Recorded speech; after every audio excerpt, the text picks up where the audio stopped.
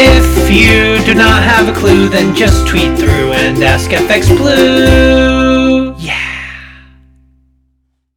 Hello, good morning. It's Monday the 21st. I'm FX Blue and this is the market brief.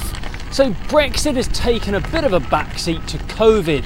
It's about 20% of the UK is back in some sort of lockdown, and the government admitted their testing system was at breaking point. Sunak, of course, wants to avoid a second nationwide lockdown as it would be a disaster for the economy. And this is a point that Boris has already acknowledged too. And Matt Hancock was on over the weekend. He said that another lockdown was the final resort, but he did confirm that the health of the population and not the economy is his priority. Thanks, Matt. But added to all of this, we have the looming threat of negative interest rates. Governor Andrew Bailey will be on tomorrow, and the market is hoping for a little more clarity on those negative rates because there's a general sentiment that any such move could be a difficult one to reverse.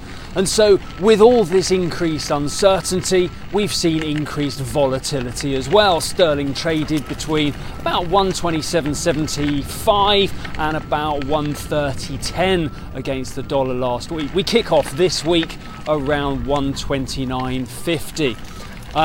Over in the US, there are record numbers claiming unemployment benefits, and while a report suggesting we're up to 30 million claims has been called into question, the number still dwarfs the pre-pandemic levels that were about 1.5 million. Retail sales has taken a knock, and that's part of a vicious circle that we've got going on over there, because when consumer confidence is down, consumers naturally tighten their belts.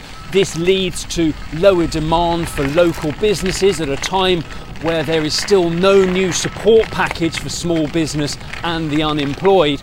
And this increases the threat of further layoffs as record numbers of small businesses are closing.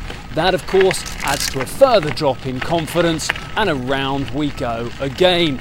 So while there's been a lot of chatter and debate about the pandemic relief bill, it really is vital to get that support to many businesses that are teetering on the edge in order to keep the US recovery going. Over in the Eurozone, the ECB meeting saw Lagarde comment on the recent strength of the euro. She said that the bank was aware of the currency's gains, but they had no plans to curb that action. In more normal conditions, this kind of comment would have lit a fuse under a market rally. And although the market did have a look at the 120 level, it dropped back pretty quickly, and we open the new week with euro dollar around 118.60. Right, that's it from me this morning. Have a wonderful day. Hope it starts a strong week for you. Join me again tomorrow. All the best.